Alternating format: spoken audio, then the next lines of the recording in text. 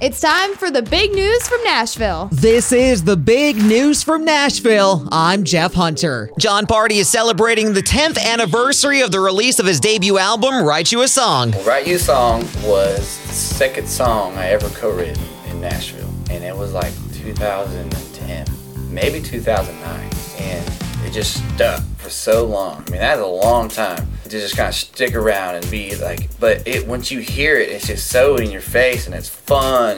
And it's talking about this guy that tours around the country in a van.